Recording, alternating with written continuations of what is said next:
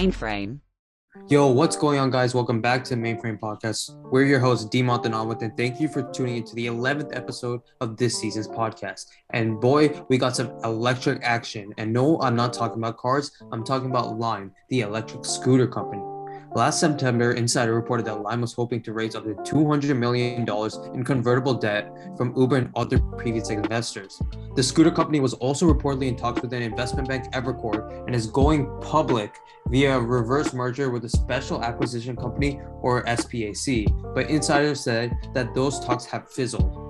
Now Lime says that its most recent funding round was oversubscribed with $418 million in debt financing led by Abu Dhabi Growth Fund, Fidelity Management Research, Uber, and a plethora of other hedge fund capitalist markets.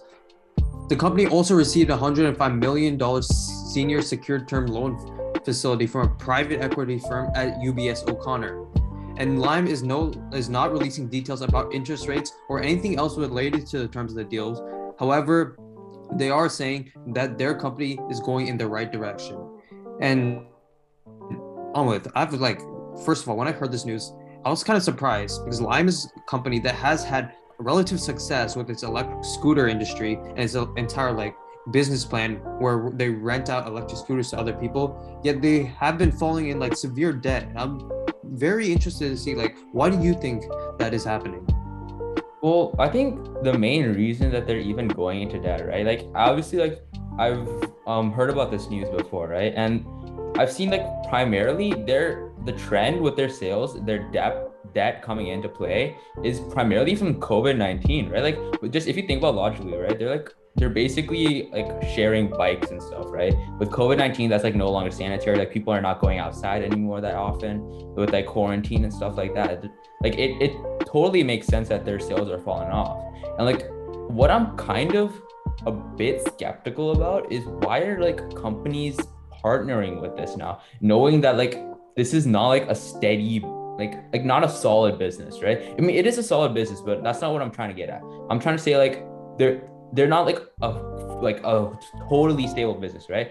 Even in any circumstance, it can't be still functioning properly. They're taking a big risk by investing it, even now, right? With their severe debt, people they partner with Uber. There's all these hedge funds, all these capitalists, big hedge funds too, right?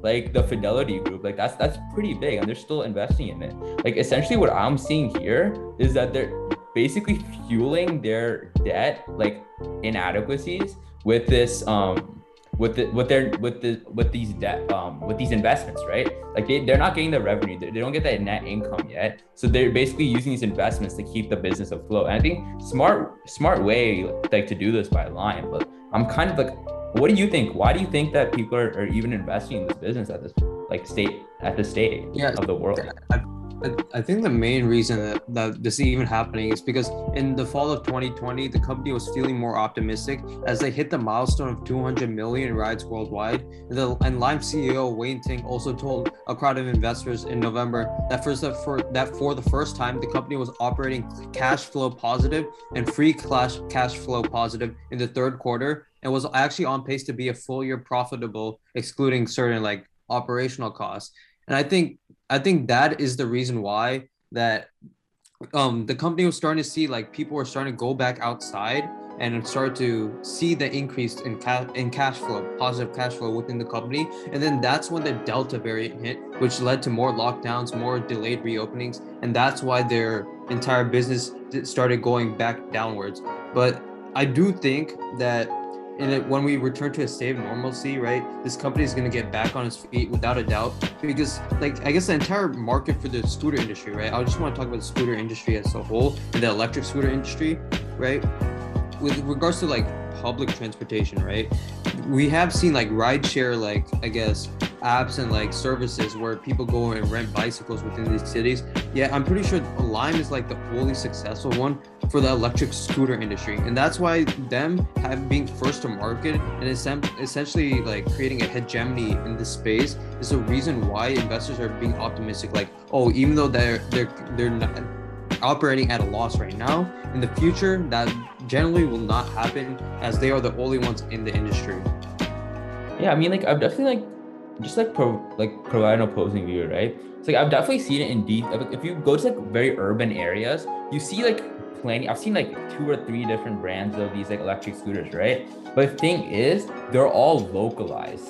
But like with Lime, that's different, right? That those companies just stay within their like respective city, like DC, for example. But Lime, they're basically like universal in like the US, right? Like they have in like New York City, DC, and everything. That's kind of what makes them unique, and I think that's what is basically enticing these like investors to even like take the risk and put some money in the business, right? Because they see the viability, they saw the track record before COVID, and like in ideal circumstances, they definitely have the opportunity to succeed, which is what I think is the main reason they're even like taking this risks to invest. Right, and with regards to them like going public, right? Going public would certainly help raise cash in the near term, but it also like carries big risks. Like Lime's main rival company Bird recently went public via a merger that valued the Santa Monica-based company at 2.3 billion, and that deal just closed as soon as they were publicly listed. And the shares in the newly merged company fell sharply right after they went public and that deal was announced, right? And so this is a risk that could similarly happen with Lime, because if we're being honest, like if you look at the industry as a whole, Lime is the number one in the industry. But I guess the rival Bird, right now, I guess Lime accounts for, let's say, like about 60% of the market, while their competitors Bird accounts for 30, right? It's double the market share, right? But that could also mean double the fall in terms of their stock prices decreasing dramatically after the announcement of going public, right? So I think the entire thing is a risk, but if it pays off, right, they will establish their hegemony in the marketplace, and that's something that I don't believe their main competitor Bird can, I guess, come back from. Yeah, I feel like the thing is, right, like going public sounds like a good idea at like first thought, right? At first sight. But if you think about like, why wouldn't everyone just go public, right? If they need the money, they need the investments, just go public. Like there's plenty of people willing to invest. But the thing is, there's major risks with going public, right? There's like, if like one bad press comes in, like your entire valuation of your company, like starkly falls, right? It can go from like just for example, like look at what like Elon Musk, right? Like remember like he went on a podcast, funny enough, and then he did something there that just to keep a safe work here, we can not talk about that here, but he did something that caused like the stock price of all his companies to fall, right? Like that's the same thing can happen, but like a much larger scale, right? Because like that was kind of like a small thing relative in the space, right? It's like you like face some major scrutiny, like for example, like Facebook, right? Like their stocks are always like fluctuating like majorly. Like I feel like I think they should give some consideration to that too, right? Like that's kind of my take on that. That's true. I just want to like I guess talk about the viability of public electric transportation as a whole, right? Right now you see like all these different products coming out, like different rideshare apps utilizing electric cars and different rideshare apps utilizing now electric bicycles rather than just like manual like bicycles, right? Where you actually have to pedal, right? I was wondering, like, what are your thoughts? Like, do you think that entire industry is something that's viable going forward and that it will actually be something that will stick around, that people will actually continue to use like post-COVID times? I feel like that's a very subjective question, right? Because like those like concepts of like public transportation, like ride sharing essentially between like people, right? Like it's not really ride sharing, but like basically like this like public transportation, right? Like I think it's really only viable, like in my perspective, it's really only viable in urban areas, right? Like for example, in like a suburbs, like most people invest in like a car rather than public transportation because like that's more efficient in the long run because things are farther away generally in the suburbs than in the urban areas. It's like, and also like in urban areas, the parking is expensive. There's plenty of factors that go into like the reasoning for not investing in a car and investing in public transportation instead. So I think that's like one of the main reasons, like that's where like the viability comes into question, right? Like it's only viable really in a certain number of places, and that really only includes like the urban areas. So like I have a question for you, Dheemanth. Like what do you see as do you see like there's enough space in this like this transportation and like public transportation industry like this for these like scooters to actually make like a big impact in? Like, do you see them taking up more market share compared to like these bikes, like these like taxis, Uber and stuff like that? Yeah, okay, because when I look at like this, like I guess like this entire like business plan of Limes, right?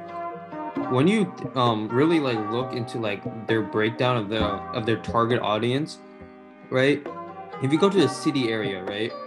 No one actually like owns like their own vehicles. Those all use public transportation, right? Yeah. But you see, like they either use public transportation or they always invest in their own like personal transportation means. Like they buy their own bicycles, they buy their own skateboards. And why do you think that is? That's because in the long run, using like owning your own like bicycle or your own scooter in the long run will save you more money than using the services of a company such as Lime. So with that in mind, that means Lime's main target audience are tourists, right? People that come into the city as new, right? They're not investing in like an entire like scooter or bicycle because they don't live there, right? They don't need to use that transportation. They just need a quick one-time transportation that's fun and easy to use, get around a city, check out the tourist attraction spots and all that. And because of that, I think their entire business plan of like electric scooters, right, will only be viable in tourist attraction areas such as like New York or like in like Paris or something like that, where people will actually like use it to get around in a more leisurely way. But if you're looking like in a serious way, like in everyday travel, their business plan is not viable at all because people will understand in the long run it just costs a lot less to own your own thing. And to the second part of your question, like how do I see them holding up in relation to other means of transportation, electric transportation such as bicycle? I do think bicycles are going to like my this is my opinion, right? I do think in going in the future, when you look at the long run, right, but the electric bicycle market and like the renting of bicycles for transportation will cause like the entire scooter industry to, I guess, not exist anymore, right? And the rationale behind that is bicycles are just like innately more efficient, right? They're more efficient than electric skateboards. They're more efficient than electric scooters. And for that reason, like in these current times, right, everyone's looking at efficiency, speed, right? Why do you think TikTok is so famous, right? Because it's fast, it's quick, the videos get to their points. And that doesn't hold true only for social media, but in real life too. People just want to get from point A to point B as fast as possible. And bicycles just allow that to happen rather than scooters. And that's why I generally think that the scooter industry, electric scooter industry, will not last too long.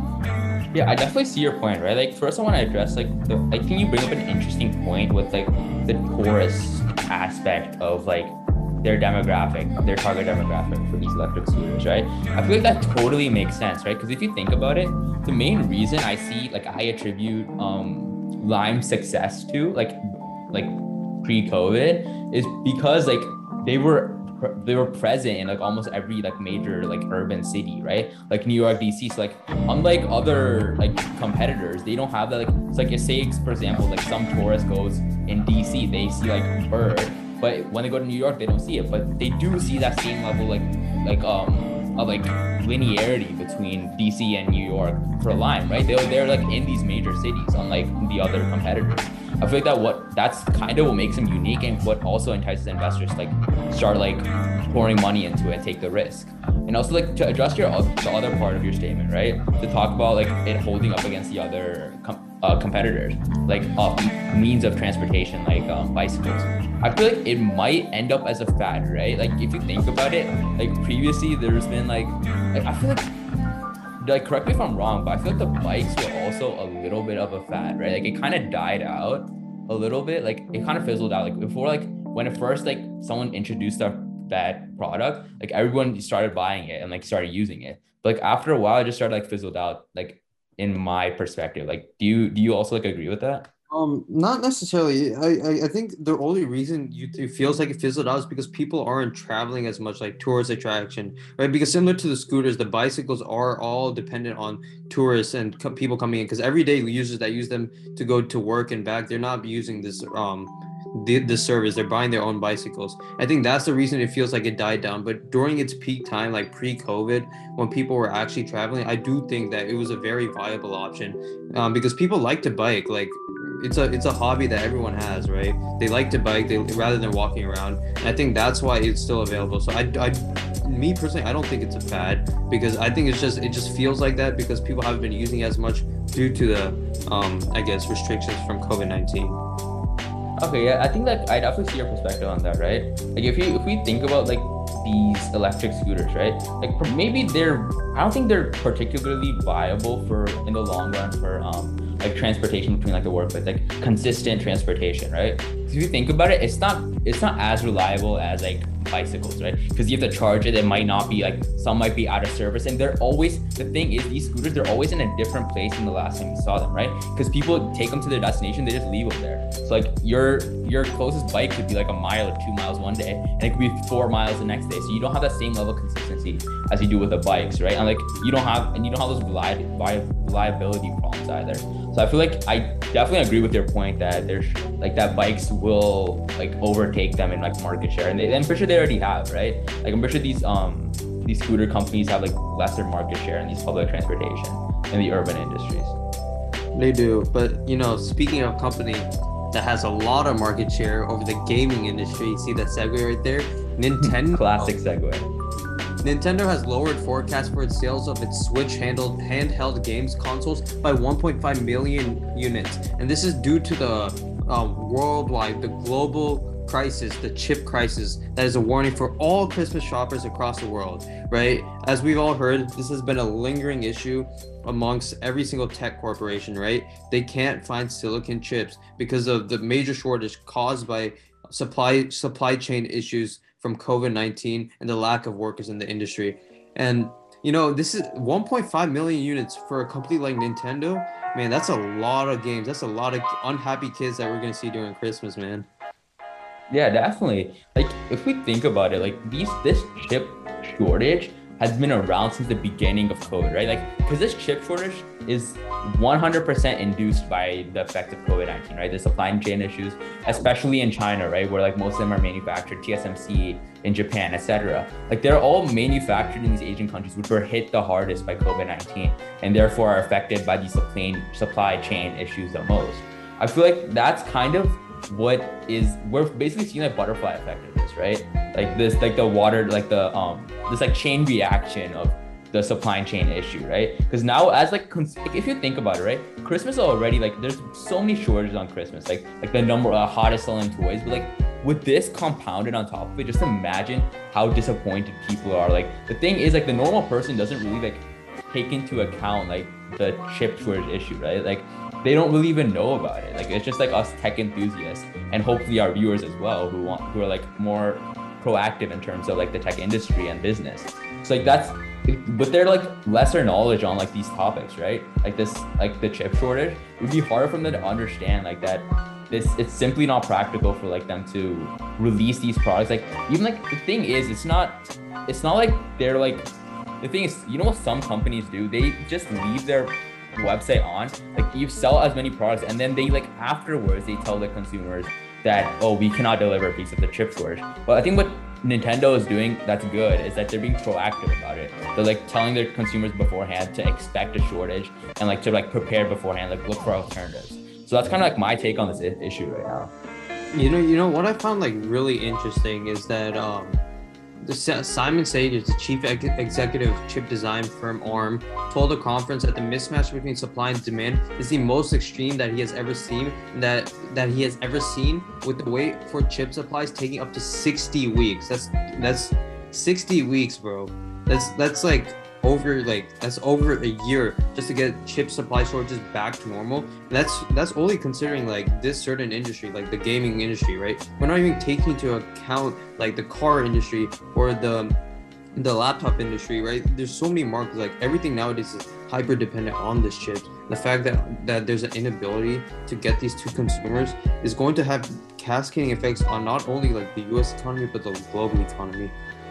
Yeah, 100%. Because if you think about it, right, the chips are like, computer chips are essentially one of the most fundamental aspects of what run the society, right? It's in everything from your car to your laptop to your phone to your headphones to literally every piece of, almost, you interact with something that uses a chip like at least 99% of your day, right? Like people are mostly in front of the computers and stuff. Just imagine like like going into the future, like they don't have the opportunity to like get these chips, and like it has such a big issue on these cars, like on like manufacturing cars, manufacturing laptops, all this stuff. Like this is such a big chain reaction just from the supply chain issue. And I think like, what do you see like the next like steps of going to like fixing the supply chain issue, right?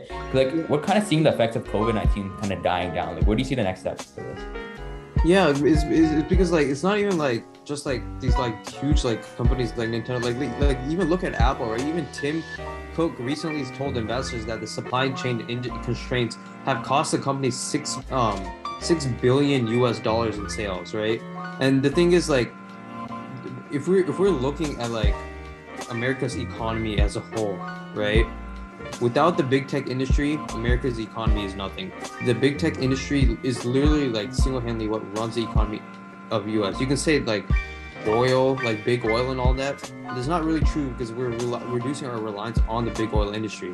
It's really the big tech industry, and the fact that silicons are at the center of the big tech industry, right? Nothing in the big tech industry runs without silicon. And the fact that we can't even get that to consumers is going to have cascading effects, not only on the prices of products, but consumer happiness and consumer elasticity, their willingness to spend on these products, right? And these companies do not, like, I guess different companies have different elasticities with regards to their products, right? Companies with low elasticity or high elasticity, right? They're gonna have issues because these consumers will be like, oh, okay, well, we can't even get the product we want. They're not gonna buy products from that company anymore, thus reducing the amount of profit they make and reducing the amount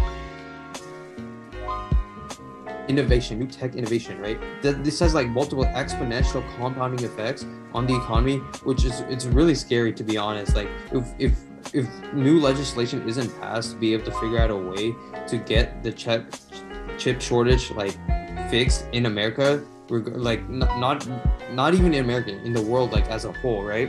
There's going to be major cascading effects, and the entire productivity, like worker productivity in the US is going to decrease. And to be honest, like right now, I don't see any politicians like making any like works to actually address this issue, right? They're all worried on different other social issues right now. And I feel like that's kind of it's kind of an issue right now, because without this being solved, like many people are going to lose their jobs because these companies aren't making as much profit in order to sustain that high level of labor workforce. Yeah, I think you bring up a couple of really good points, right? Like one of them is about the elasticity of a consumer, right? Because if you think about it, with like, for example, I'm just going to use consoles, like this next generation of consoles as an example, like the Xbox Series X and the PS5, right? Consumers are willing to pay way above the MSRP for it, right? People are paying upwards of $1,000 for a console that's like $400 to $500. Like that's just crazy, right? Like it just shows like how much like it's like going, like what's going through the consumer's mind to even like think of paying that much over the MSRP, right? That's like that's such a big markup. That's like 100% markup on like a console, right?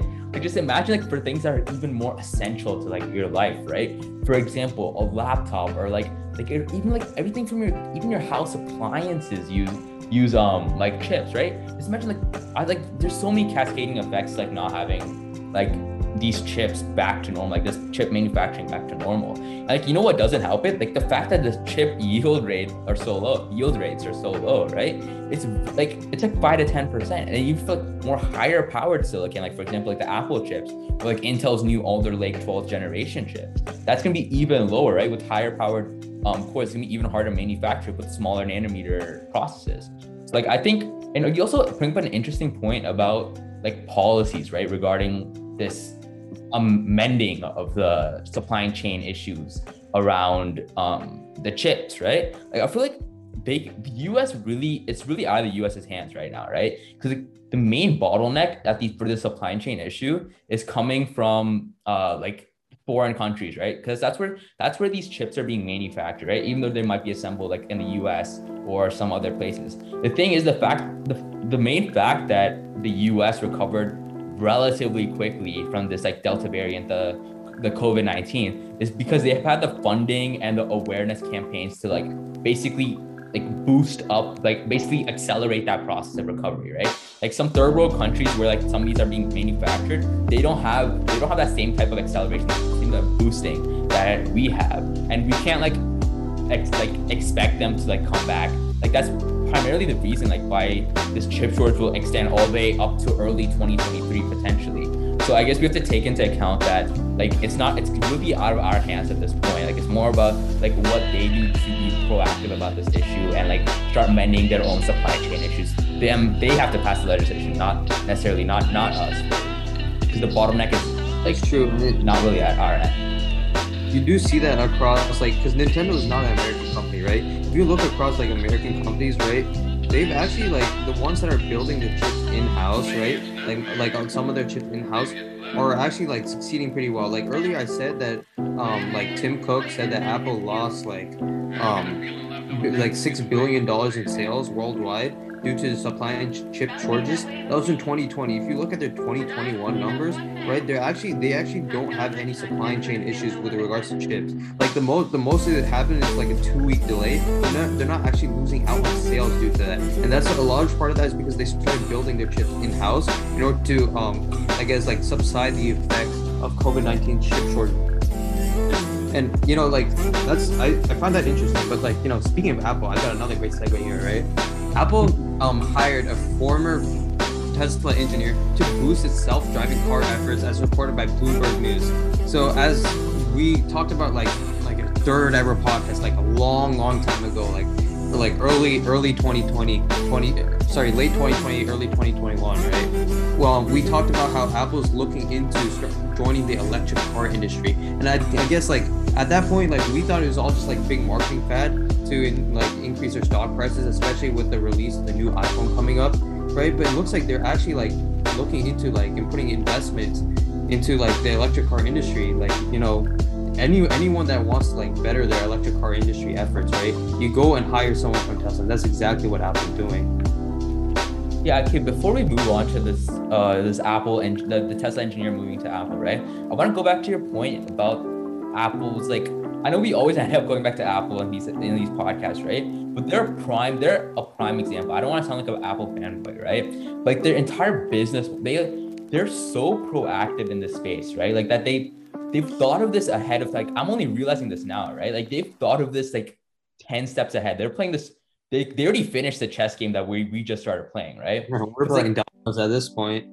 Exactly. Like they've thought of this before, right? They essentially streamlined their like manufacturing process by like switching to M1 in late 2020 and then M1 Pro, M1 Max in late 2021. So like they basically already like jump started their move into streamlining their supply chain, right? So like they basically closed up that like they basically eliminated that bottleneck, right? Because they're manufacturing in-house. They have total control of their manufacturing process, and that's the reason they're able to deliver like this high volume of MacBook Pros like so quickly, right? Within 2 weeks, like it just launched, right? Like even Microsoft doesn't do that. Like they've been thinking so ahead of the game. I feel like this is what other companies need to do as well. Like they don't have that same level of control over their supply chain that Apple does, right? Because they're not building things in-house. They're more essentially they're just a marketing company, right? They're like outsourcing all this like their chip, their chassis, etc. They're just bringing it together and marketing it as like,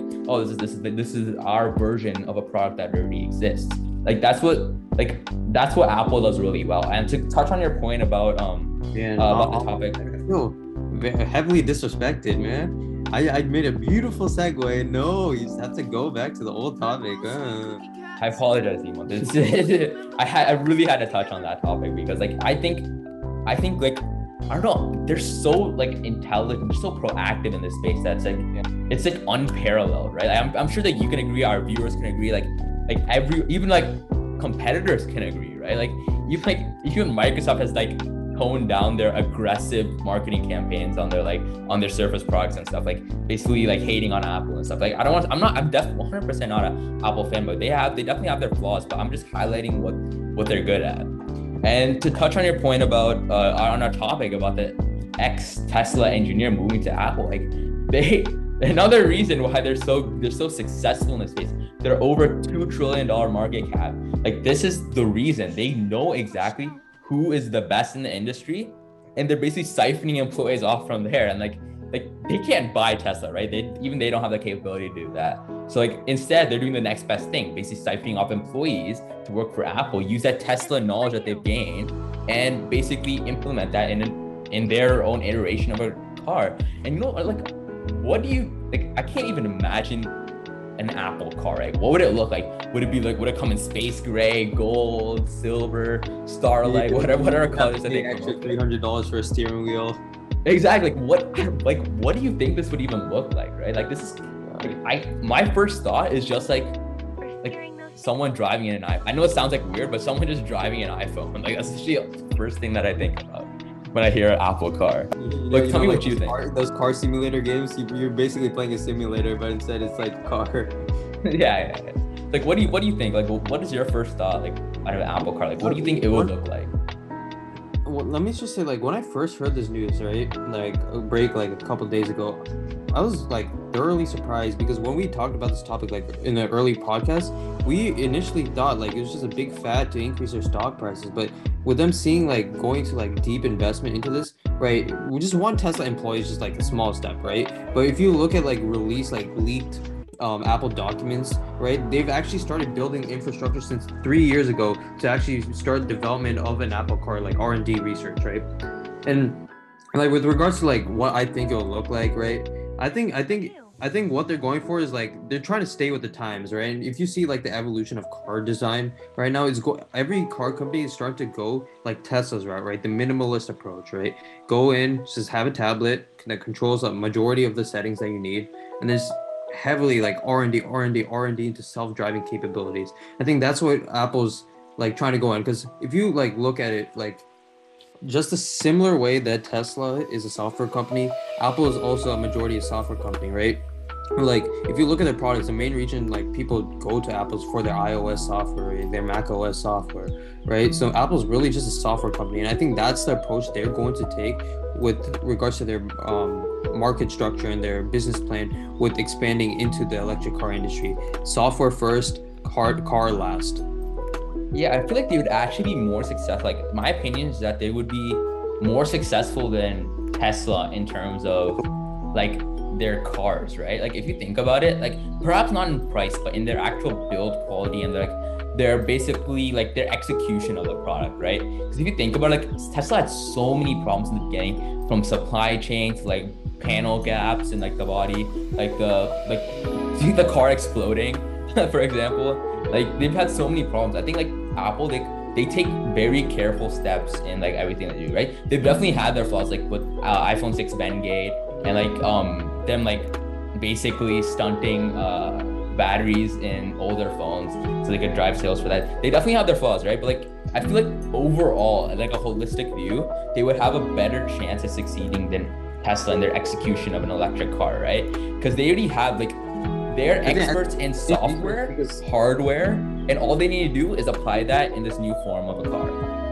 Right, because we also have to look like when Tesla was creating his company, right? Tesla was a baby company, right? They're trying to figure out their footing. Apple knows what their footing is, right? All they're doing is just expanding into another sector, right? And because of that, they know like the moment they release a car, and all the headlights on them, so they have to perfect the car. But in terms of like, I guess, like technologically speaking, I don't think they'll be able to match what Tesla's doing right now with regards to the specs of these cars in the electric car industry, right? Because look, all these gas-powered companies, they've been building cars for a long time, right? But they're still not like they've been putting more money into the R&D of these cars, they're not able to match anywhere near the type of success with electric cars that Tesla has had, because Tesla has such a grip. Like when you hear Tesla, when you tell someone electric car, right, they don't think of BMW, they don't think of Rivian, they think of Tesla, right? And I think that like name, right, the entire like idea of brand loyalty like brings like elasticity of these consumers to just go to Tesla rather than Apple. I think that's the one reason why I don't think it will be too successful, because people see Apple as a consumer product, right, company, not as a car company. I feel like, okay, I definitely see your point there, right? But just to like provide an opposing view, they thought the same thing when Apple released their iPhone, right? Before, Apple was a computer, was like essentially like a PC manufacturer, right? But then they pivoted into this they start tipping their toes in this phone market, and people are like, oh no, dude, BlackBerry, Motorola, they're the leaders in this space. And whenever you think of cell phone, you think of the Motorola Razr or like anything else, right? You wouldn't think of an iPhone when you first think of like a phone, but then they revolutionized it by introducing the smartphone, having touchscreen multi-touch capabilities, like having a music player, phone, internet browser, all in one, right? I feel like they would, like, my perspective is that they would take a similar approach in the car space, right? That's the problem with your argument though, right? When they came into the phone industry, they revolutionized it by bringing a touchscreen smartphone, right? When they're going to enter this car market, I highly doubt they're going to bring anything revolutionary to the space in terms of car market, right? What Tesla did is they I guess like the idea of electric cars wasn't revolutionary, but the way they implemented it was revolutionary, and how they're able to get it to work so well, right? I just don't see that as something Apple's going to be able to do in order to like drive people and like become a hegemony in this industry. Because when they release a smartphone, they're the first to do it. They revolutionize it, but I just don't see how they're going to revolutionize the electric car space. Yeah, I definitely see your point, but like, just to like, so if you think about it, right, like they're definitely they're not first to market, and like they're far from the first to go into this electric car industry, right?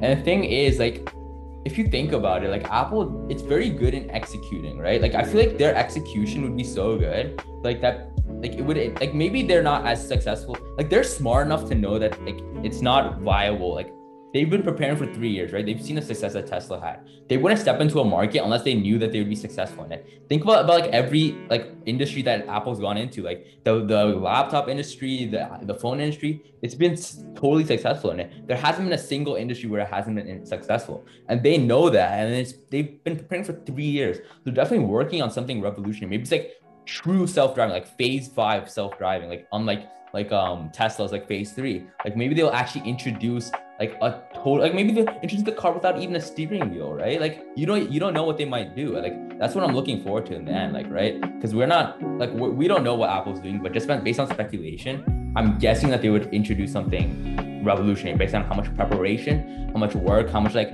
effort they're taking to even like bring in like ex-Tesla engineers, right? Like I feel like they wouldn't take this much preparation without truly bringing something revolutionary. That is true. You know, this entire project is definitely like 10 years down the line, but 10 years down the line, we never know. A lot of things have changed, and I'm looking forward to seeing that. I'm definitely looking forward to see that too. All right, guys, that's it for this week's episode of the Mainframe Podcast. Thank you for listening, and be sure to tune in for new episodes every Friday. Take care and peace. You are now leaving the mainframe.